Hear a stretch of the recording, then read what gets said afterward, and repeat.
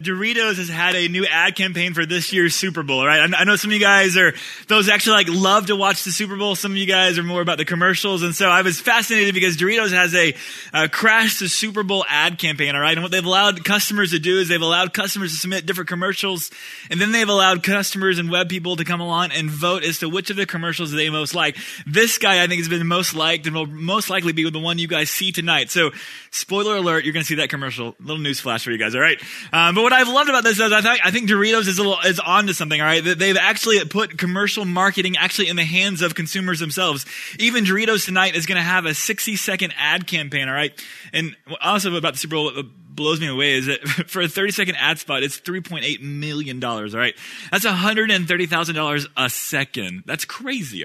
But Doritos is going to have a 60-second ad, and for 30 of the seconds, or for about half of it, they're going to actually have different Pepsi consumers that have submitted photos of Pepsi products that they're going to use as a part of their commercial. And so in many ways, what Pepsi and Doritos are doing is really putting marketing and putting really the pushing and the communication of their product really back in the hands of the very people who are going to consume it and purchase it. I was thinking tonight, even Pepsi released a statement in light of the Super Bowl in which they said that Pepsi consumers want to be active participants and not observers of life. A Pepsi brand communication going from friend to friend is much more powerful than brand to consumer. I think Pepsi and Doritos are onto something that's not anything entirely new, but I think they're trying some things even in this year's Super Bowl that are a little bit cutting edge, a little bit taking steps even further than anything we've seen before, in which they really are putting communication of their product really in the very hands of the very people who are going to be consuming it. My wife, Marcy, when she worked for Interstate Batteries when I was doing seminary, she was kind of the sugar mama of our marriage at that time. It was great. All right. Making the money, bringing home the bacon while I was in school. All right. But she was doing marketing for Interstate Batteries, and I was fascinated by not just really what actually ads or flyers are created, but by the amount of work that goes into market research. All right.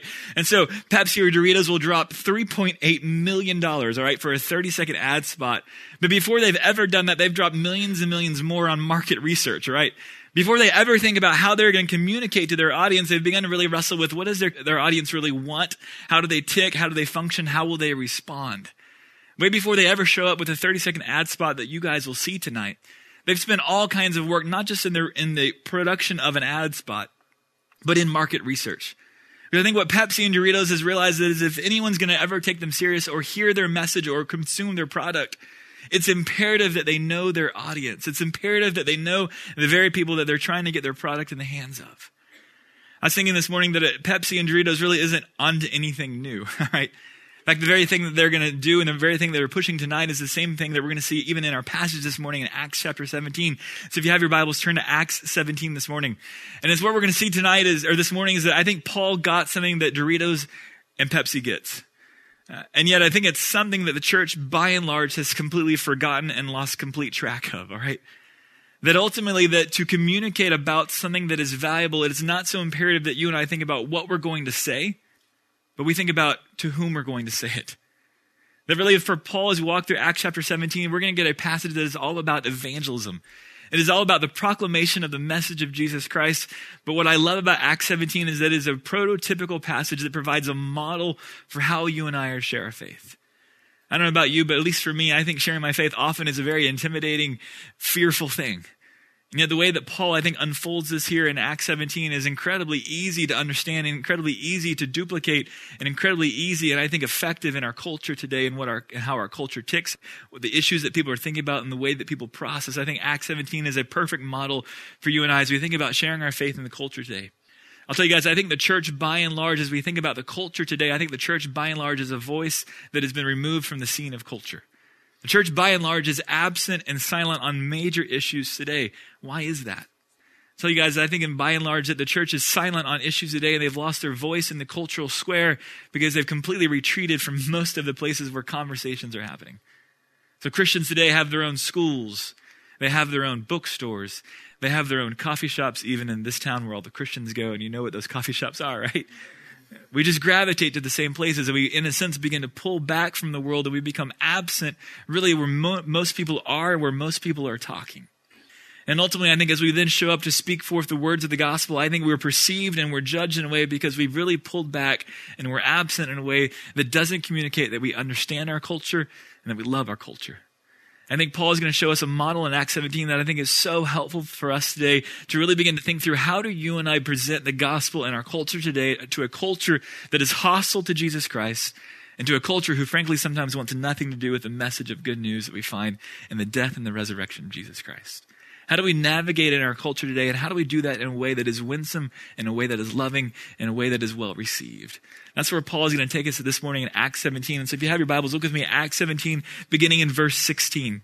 The first thing that we're going to see from Paul is that he is one who I think knew his culture. He took great stakes and was very diligent to know those that he was going to speak to. Look at chapter 17, beginning in verse 16.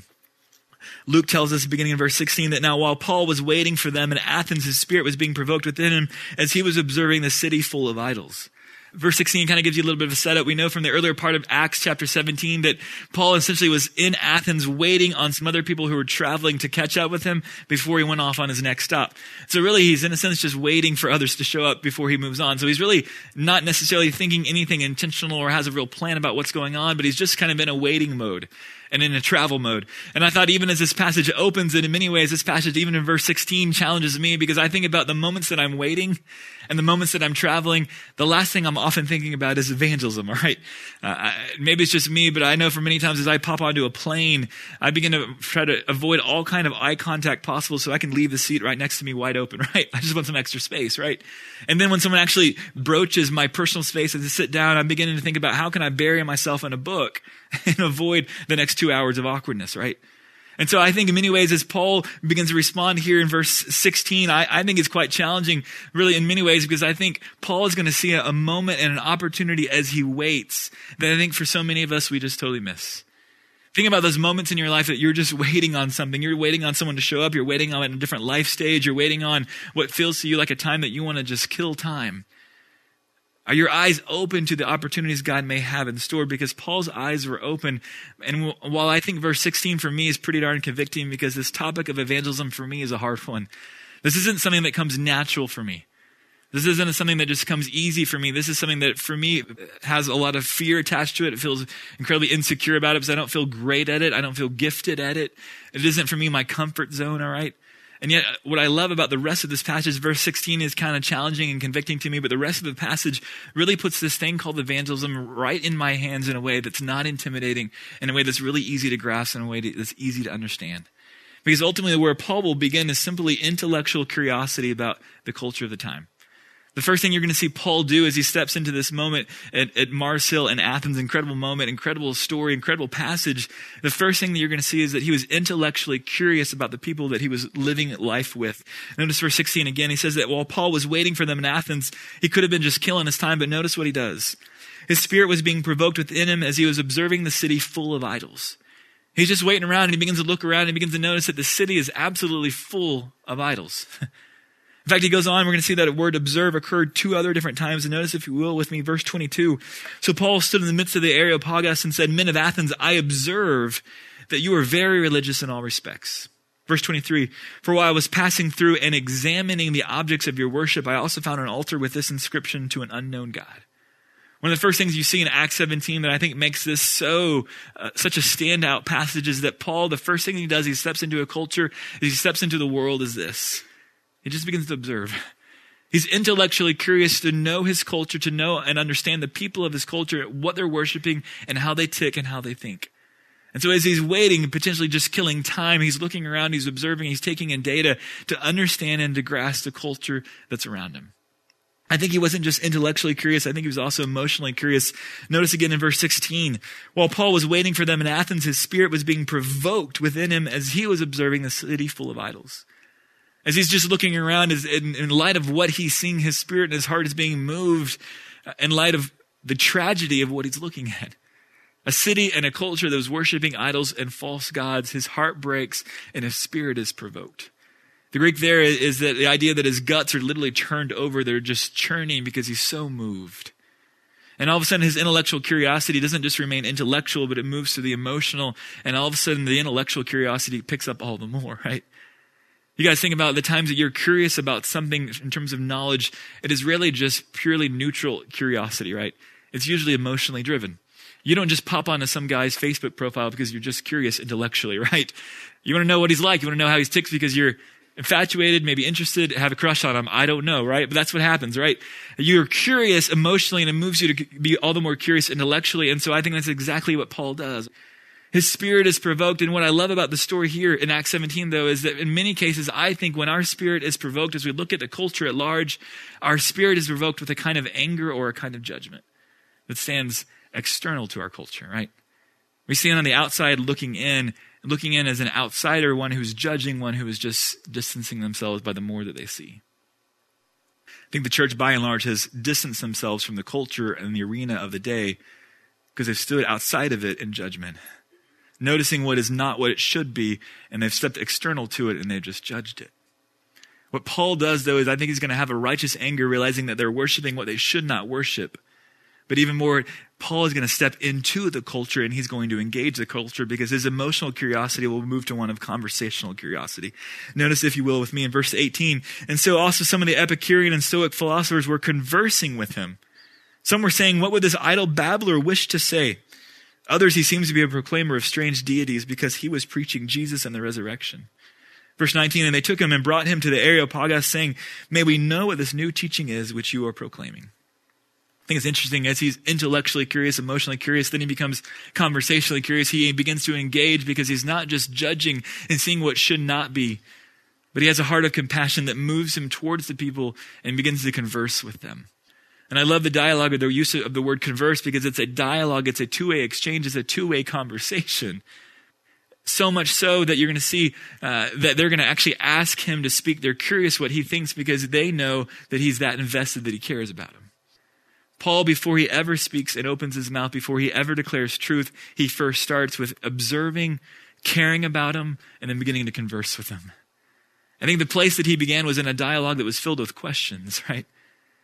That he wanted to know and understood how his culture thought, how this culture ticked, what made them, what drove them emotionally, what they cared about, what they were passionate about, what they were frustrated about, what they were down about. Paul enters into that conversation in such a way that I think it wasn't just that he was entering into every arena possible, but he was also entering in very humbly. Notice how widely he talks. Notice how widely those that he engages. Back to verse 17, he was reasoning in the synagogue with the Jews and the God-fearing Gentiles, so he steps into the religious arena. But not just the religious arena, but also the economic arena and into the marketplace every day with those who happen to be present.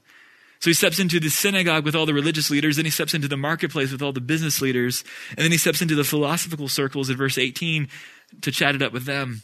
And then one of the things I love in verse 28, you can see just how widely he was in his conversational practice. Notice verse 28, "For in him we live and move and exist, even as some of your own poets have said." He was engaging the religious leaders, the business leaders, the philosophical leaders, and he even knew the literature and the poets of their day. He was invested in his culture. He knew his culture. He wasn't a stranger to it. He wasn't an outsider to it.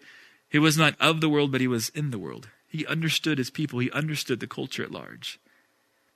I think for so many of us, that's not how we could be described.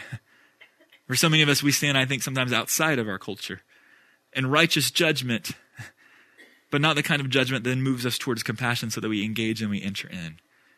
Paul entered in so well, so widely, and I think even so humbly, that he had all kinds of opportunities that we'll see here in a minute because his audience knew that he cared for them, that he loved them, and that he understood them.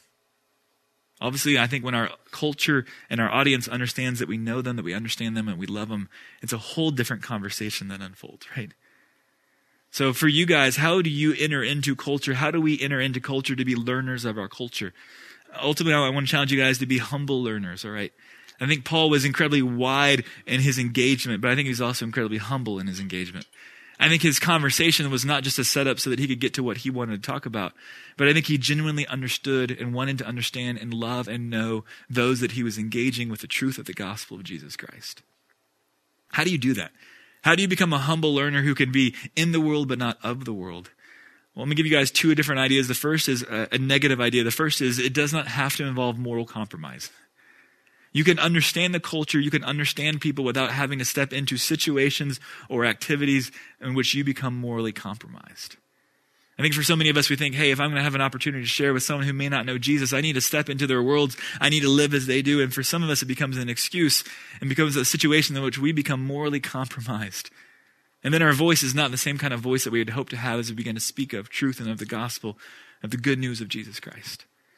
I think that's a lie that goes all the way back to the garden, in which Adam and Eve thought in order to have knowledge, they had to have experience. God said to them, hey, if you eat of the tree, you will die. Satan says, no, that's not necessarily true. In order for you to truly know, you have to experience, was really Satan's lie. I think for many of us, it's the same today. For you to really know your culture, you have to experience the things of your culture. You have to step into all of the activities and all the things, and that's just not true. You can love the culture well. You can know and love those in the culture well without having to step into situations to be morally compromised. That's not necessary. You can live distinctly and still communicate that you love people well. On the flip side of that, let me say what it does require, though. It does require that you become a student of the culture. That you become a student of movies, of the arts, of literature, of music, and those different gateway moments that we get a sense of the soul and the heart of our culture. You can do that in ways that do not morally compromise you. You don't have to watch everything. You don't have to listen to everything. But you cannot just retreat from the culture at large and say, you know what, I'm going to take my Bible and my Christian friends and I'm just going to step over here. Because when we do that, we lose our voice. And then the world doesn't realize that we love them, we care for them, and we have something that they desperately need. You cannot retreat. You have to engage in the culture. You have to engage in conversations. And sometimes it means you just step across the street, you step across a room, you step across a classroom or a dorm room, and you just engage with somebody. You know, I think in many ways, for some of us, we may be in a place where we don't even have that many people that in our lives that may not even know Jesus Christ. And the reality is, if you think that you're in that spot, you're not looking at the classrooms that you're a part of, the dorm rooms that you're a part of, and the people who do not know Jesus Christ. And what would it look like if you engaged them, if you simply stepped across the room and you engaged them not to unload a bill of goods, but you engaged them because you wanted to know them, you wanted to care for them, you wanted to enter into life with them. All of a sudden the conversation changes dramatically. I think Pepsi and Doritos gets that. That to communicate something, there has to be a relationship, there has to be an active participation in the listener. And it is not just us unloading a flyer, a little handbook of truth, or a canned message of truth. But you and I have to step into people's lives with a genuine care to know them, to love them, and to walk with them. And all of a sudden the conversation takes an incredibly different shape when that is established, because it was established for Paul. This is what I love about Acts 17. He engages his culture in a way that I think the church has completely forgotten how to do. And frankly, is not good at anymore. He steps into his culture to know them, to understand them, from philosophy to the business place, to the synagogue, and even to literature and to poets and musicians. He could converse widely with the culture at large, because in order to do that, the benefit of that was that ultimately it allowed him to communicate to his culture that he understood them, that he loved them, that he cared for them. And then secondly, the second thing you're going to see Paul do is that it also allowed him to begin to build bridges with them, moving towards the gospel. The first thing that you're going to begin to see is that when they actually open the door for Paul and they say, hey, let us know what you believe. One of the first things that happens that I think is amazing is that, one, he gets that opportunity, right? They knew that they were cared for and that they were known and loved so well that they genuinely wanted to hear him speak.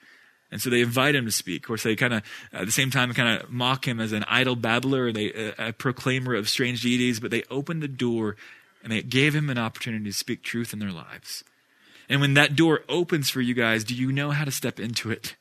What's the first thing you do? When someone says, hey, I've seen you've been going through a hard thing in your life, why is that true? Why is it you've been able to walk through that in such a different way than anything else I see? Why is it that you have a joy in your life that I just don't see typically in our day and time?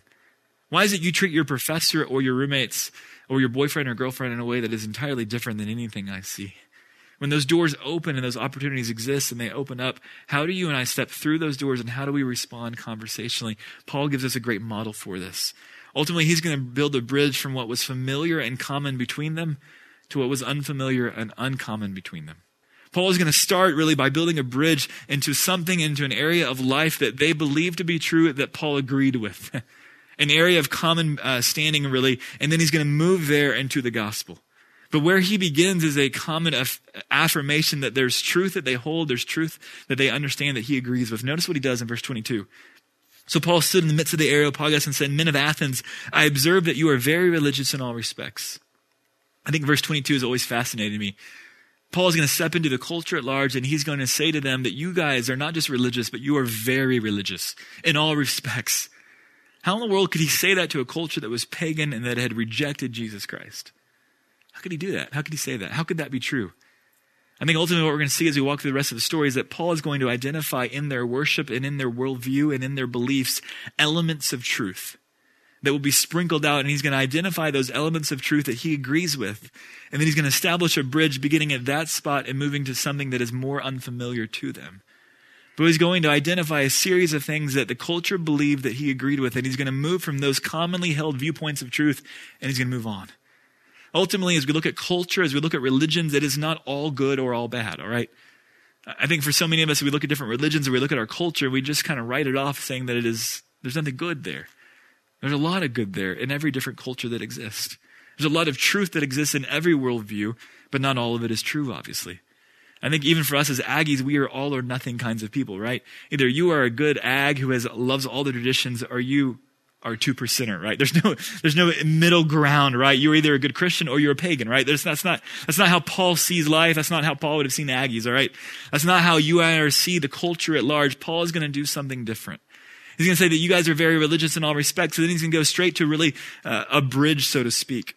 He's going to build a bridge really as he's been invited to speak truth. And notice the bridge comes in verse 23. While I was passing through and examining the objects of your worship, I found an altar with the inscription to an unknown God. Therefore, what you worship in ignorance, this I proclaim to you. So as he's been observing, as he's been looking, as he's been taking in data to understand the culture, to understand what was passionate to them, what they believed, what they understood, he says, hey, here are some things that we can agree on. Here are some areas that I know that you're concerned about, that you believe, and you know what? You're dead on right. There is an unknown God that you worship, and now let me fill you in as to who this is. Paul begins to identify some bridges, and he's going to speak toward those bridges as he begins to move people toward Jesus Christ. The bridges for the Athenians were going to be this unknown God, and then we're going to see in the rest of the passage basically what he's going to do as he begins to build a bridge ultimately to Jesus Christ, is he's going to identify areas that they all agreed with, and then he's going to turn the corner and say, but here are the implications of that you've missed. We all can agree that there's a God who is created, but who exactly is this God, right? As you think about our culture today, what are the questions people are asking? What are the bridges that we can build that really are in common standing with our culture that really would set us up and begin to move us toward spiritual truth as we find in the gospel of Jesus Christ? What are the bridges today? I think by and large, people are asking today, how do you know truth? Great discussion about how you can search for truth, how you can find truth. Is it in the Bible? Is it in science? Or is it in our experience? So movies, music, literature will go all around those arenas asking the question of what is truth? Is there objective truth? Is there absolute truth? And if there is truth and it is objective, then how do you and I find it and how do we verify it? People are asking questions about truth all the time if you're looking and if you're listening. It's not just questions about truth, but it's also questions about God himself. Does God exist? And if God does exist, then people are asking, what is he like? Is he good? Is he evil? Is he kind and gracious, or is he judgmental and wrathful? Is he forgiving, or is he just judgmental? Is he personal? Can you know him? Or is he a creator who's just created and stepped away? Movies, music, literature, everyone's wrestling with questions of, does God exist? And if God does exist, then what is he like? Not just, I think, God, but I think people are asking questions about humanity as well. Who is mankind? Who are we? What are we like? I think huge questions for your generation today. Why did God create us male and female? What is it all about with gender? Why did God create us the way that he created us? And what are the roles he gave us within these genders, within marriage, within our culture? And it has all kinds of implications for sexuality and even homosexuality. Huge questions today about gender. People are asking and wrestling with those issues about who mankind is, about what our purpose is, and about why God created us the way that he created us. Huge discussions there. And I think even more so about, and if mankind is so dignified, if he's so significant, if he's so worthwhile, then why is he capable of such evil, right? Is man good or is he bad? Is man dignified and worthy of respect, or is he nothing more than a beast that can do incredibly harmful, evil kinds of things? Who is mankind? Look at movies today. I think you cannot miss the fact that movies today and directors are communicating to you and I that the world is broken, that mankind is broken, and that we can agree on, right? There's all kinds of bridges that you and I can build as we look at music and movies and literature today, because people are asking the very questions that are the most essential. How do you find truth? Who is God? Who is man? Why is the world filled with evil, and why is man often the perpetrator of that evil? And ultimately then, how do you fix man? If man is broken, if man has problems, then how do you fix those problems? Do you just counsel it away? Or is there a kind of change and a kind of recovery that can occur that cannot occur through counseling or through medicine? Does God have to step in and do something? What is our hope? And then lastly, I'd say I think people are wrestling with death all the time. You cannot look at the news. You cannot wrestle with stories that are going on of death all the time. And I think it's fascinating that some of the most popular books in the last 3 to 4 or 5 years have been about people's real life experiences or visions of heaven.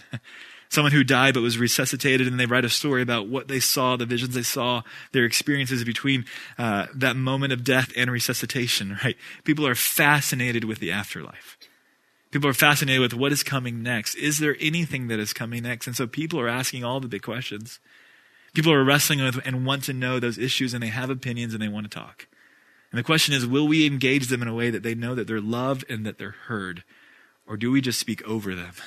Or do we engage them and do we listen and listen well? Ultimately, I think Paul listened well enough that he could begin by building bridges with what was held in common.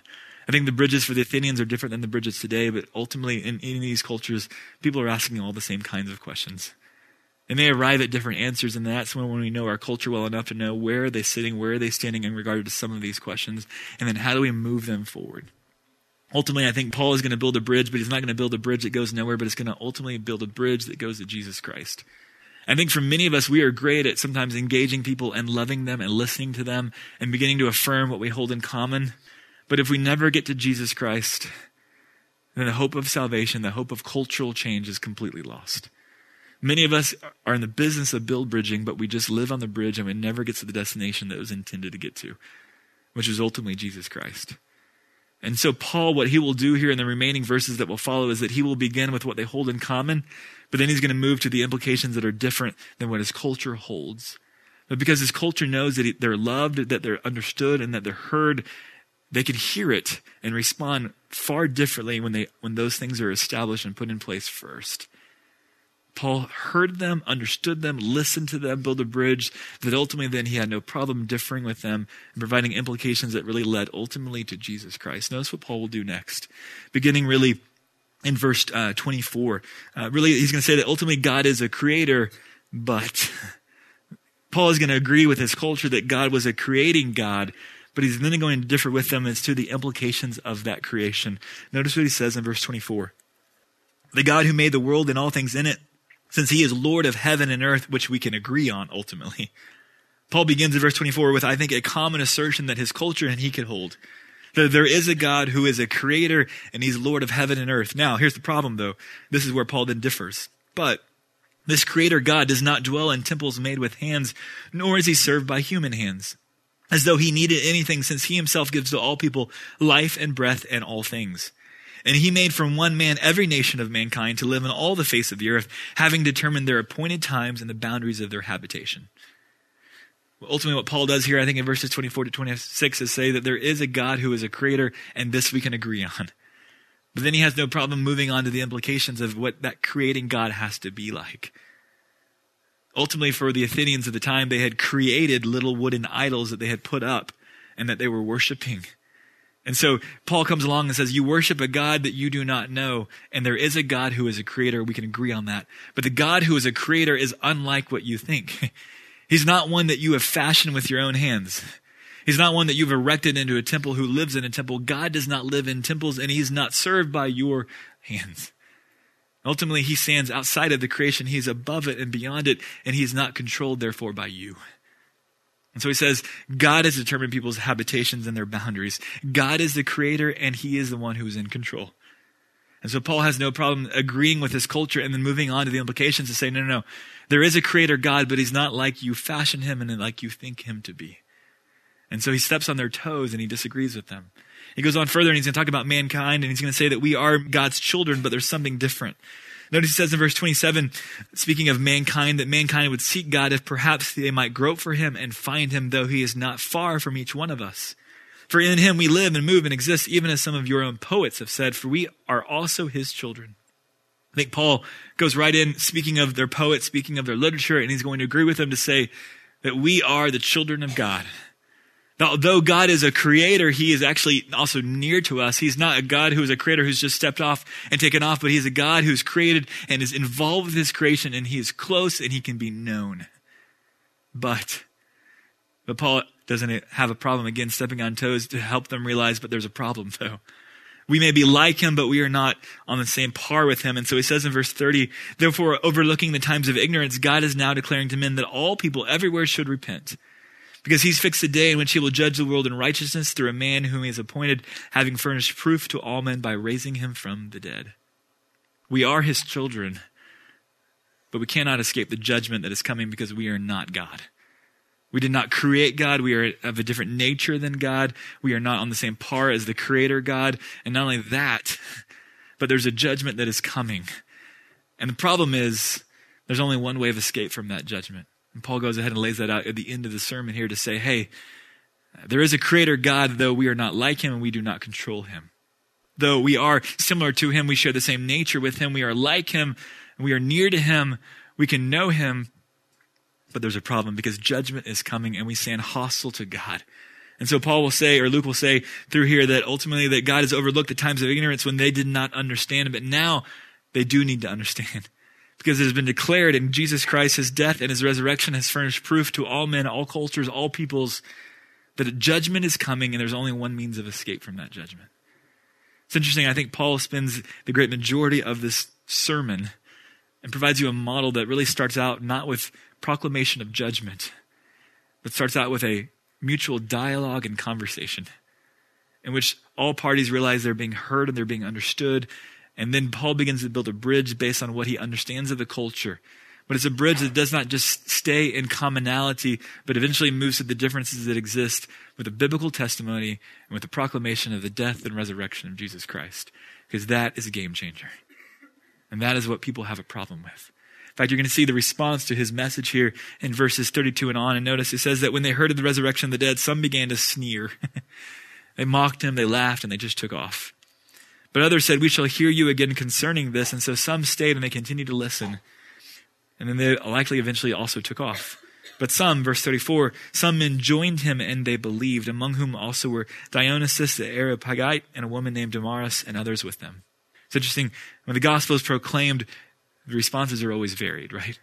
Some will, even though they know they feel loved, some will say, this is crazy. Some who feel like they've been heard, they will continue to listen because they're engaging in the conversation and the Spirit of God is moving them slowly but surely further and further. And then some will actually respond and believe. Maybe you're here this morning and you do not know Jesus Christ. Maybe you do not have a relationship with Jesus Christ, and the message for you this morning is simple. God has furnished proof to all men, all people everywhere, through the death and the resurrection of Jesus Christ, that judgment is coming and there's one means of escape. Good works will not save you from that judgment. It was necessary that Jesus Christ would come and take on human flesh so that he could come and identify with us, live amongst us, so that he could stand as our substitute and he could receive the penalty and the payment of our sins that we don't have to receive anymore. He stood in our place. He stood in the gap so that we could be forgiven, we could be reconciled, we could be embraced. As children, we could enter back into the family that we had been hostile to and separated from. If you do know Jesus Christ this morning, then I think Acts 17 is a wonderful, wonderful model for how we are to engage our culture and for how we are to be about speaking the words of eternal life. It's fascinating. I thought this week, being on campus on Wednesday, some of you guys may have noticed there were some individuals on campus who were trying to declare the gospel of Jesus Christ, and they come about once a year or once a semester. And their method of proclamation is one of judgment, not one of understanding, not one of love, not one of grace. And I was thinking how ironic or how interesting that we would land in Acts 17 this morning after seeing the week that we've seen of some individuals on campus trying to proclaim the gospel of the good news of Jesus Christ. And how absolutely contrary is the model that we saw on campus this week from the model that Paul lays out in Acts 17. When you start by common understanding, by a relationship, by an opportunity to be heard and to dialogue, to be known, to be loved and be trusted, and then a bridge is built in which there's a common understanding that's shared that eventually moves to the message of Jesus Christ that does include judgment. That's not where we start. We better end there, we better get there, but that's not where we start. And therefore, I think for many of us, the reason why many have such a hard response to the gospel sometimes is in the way that we go about it, in the way that we engage our culture, the way that we show that we care, that we love. And ultimately, I think Doritos and Pepsi understood something that the Apostle Paul understood. That truly, the best way to communicate sometimes is friend to friend and not from a brand to a consumer. The best way to communicate is that many people want to be active participants as they hear and as they learn, not just passive, being talked to and being preached at. I don't know if you guys have ever been on a date with somebody that you thought as a first date, you thought there would be a conversation that would occur, but instead it was just a one-way dialogue that felt more like an autobiography than it did a date, in which you were just being talked at the whole time as if they were God's greatest gift to you. That's why there probably wasn't a second date, right? And I think for many times, I think the church has done the same thing to our culture at large, that we think that we are God's greatest gift to our culture, and we fail to really communicate that we need our culture, that they have something to challenge us, to share us, and push us towards as well, and that there is mutual ground to understand and to begin a conversation. Now, ultimately, that conversation for us will end with Jesus Christ, because Jesus Christ is the center of our lives and our belief. But it doesn't begin with judgment, and it doesn't begin with an external shout without a sense of a relationship and a sense of love and a sense of understanding. Acts 17 is so far different than a date with a guy who's just giving his autobiography to you, or a person who shows up on campus just to shout judgment without any context, without any relationship. That's so far different than what we see in Acts 17, and that's so far different than what the church is meant to be.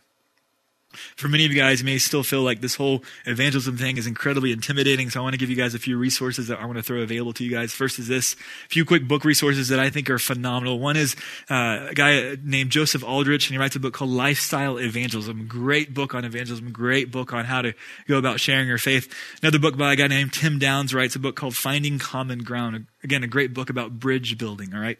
And then lastly, one of my personal favorites, a book by Bill Hybels entitled Just Walk Across the Room. But frankly, the church has segmented itself and pulled itself off, and sometimes all we have to do as a body of believers, as people who know Jesus Christ, is simply walk across the room, and our presence communicates love, and our questions communicate interest. And therefore, an opportunity and a dialogue opens up that never opens up when we stay retreated. We stay in our coffee shops, we stay in our restaurants, we stay in our schools, and we stay in our own private bookstores, all right? We've got to engage our culture. We've got to step into our culture and begin to speak the words of hope and of eternal life so that our culture knows that we love them and we care for them.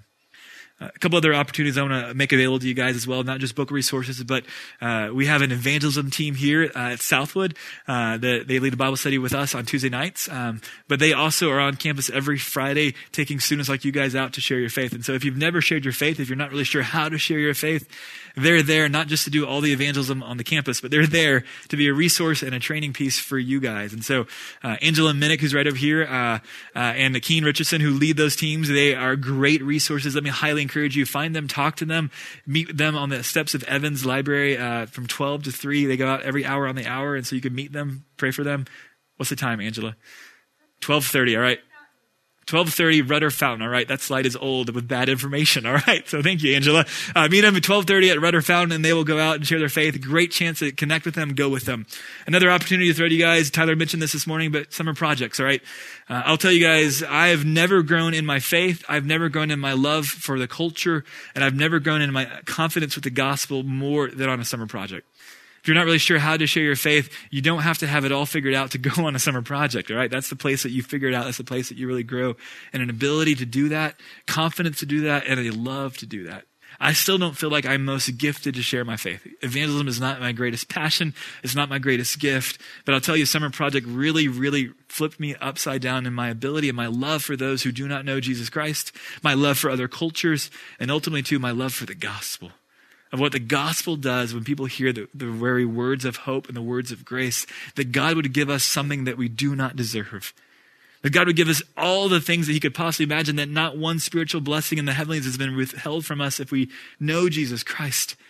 And the gospel is not just good to get you into heaven, but it's good to transform your life. And that gospel becomes something you become all the more passionate about and all the more in love with.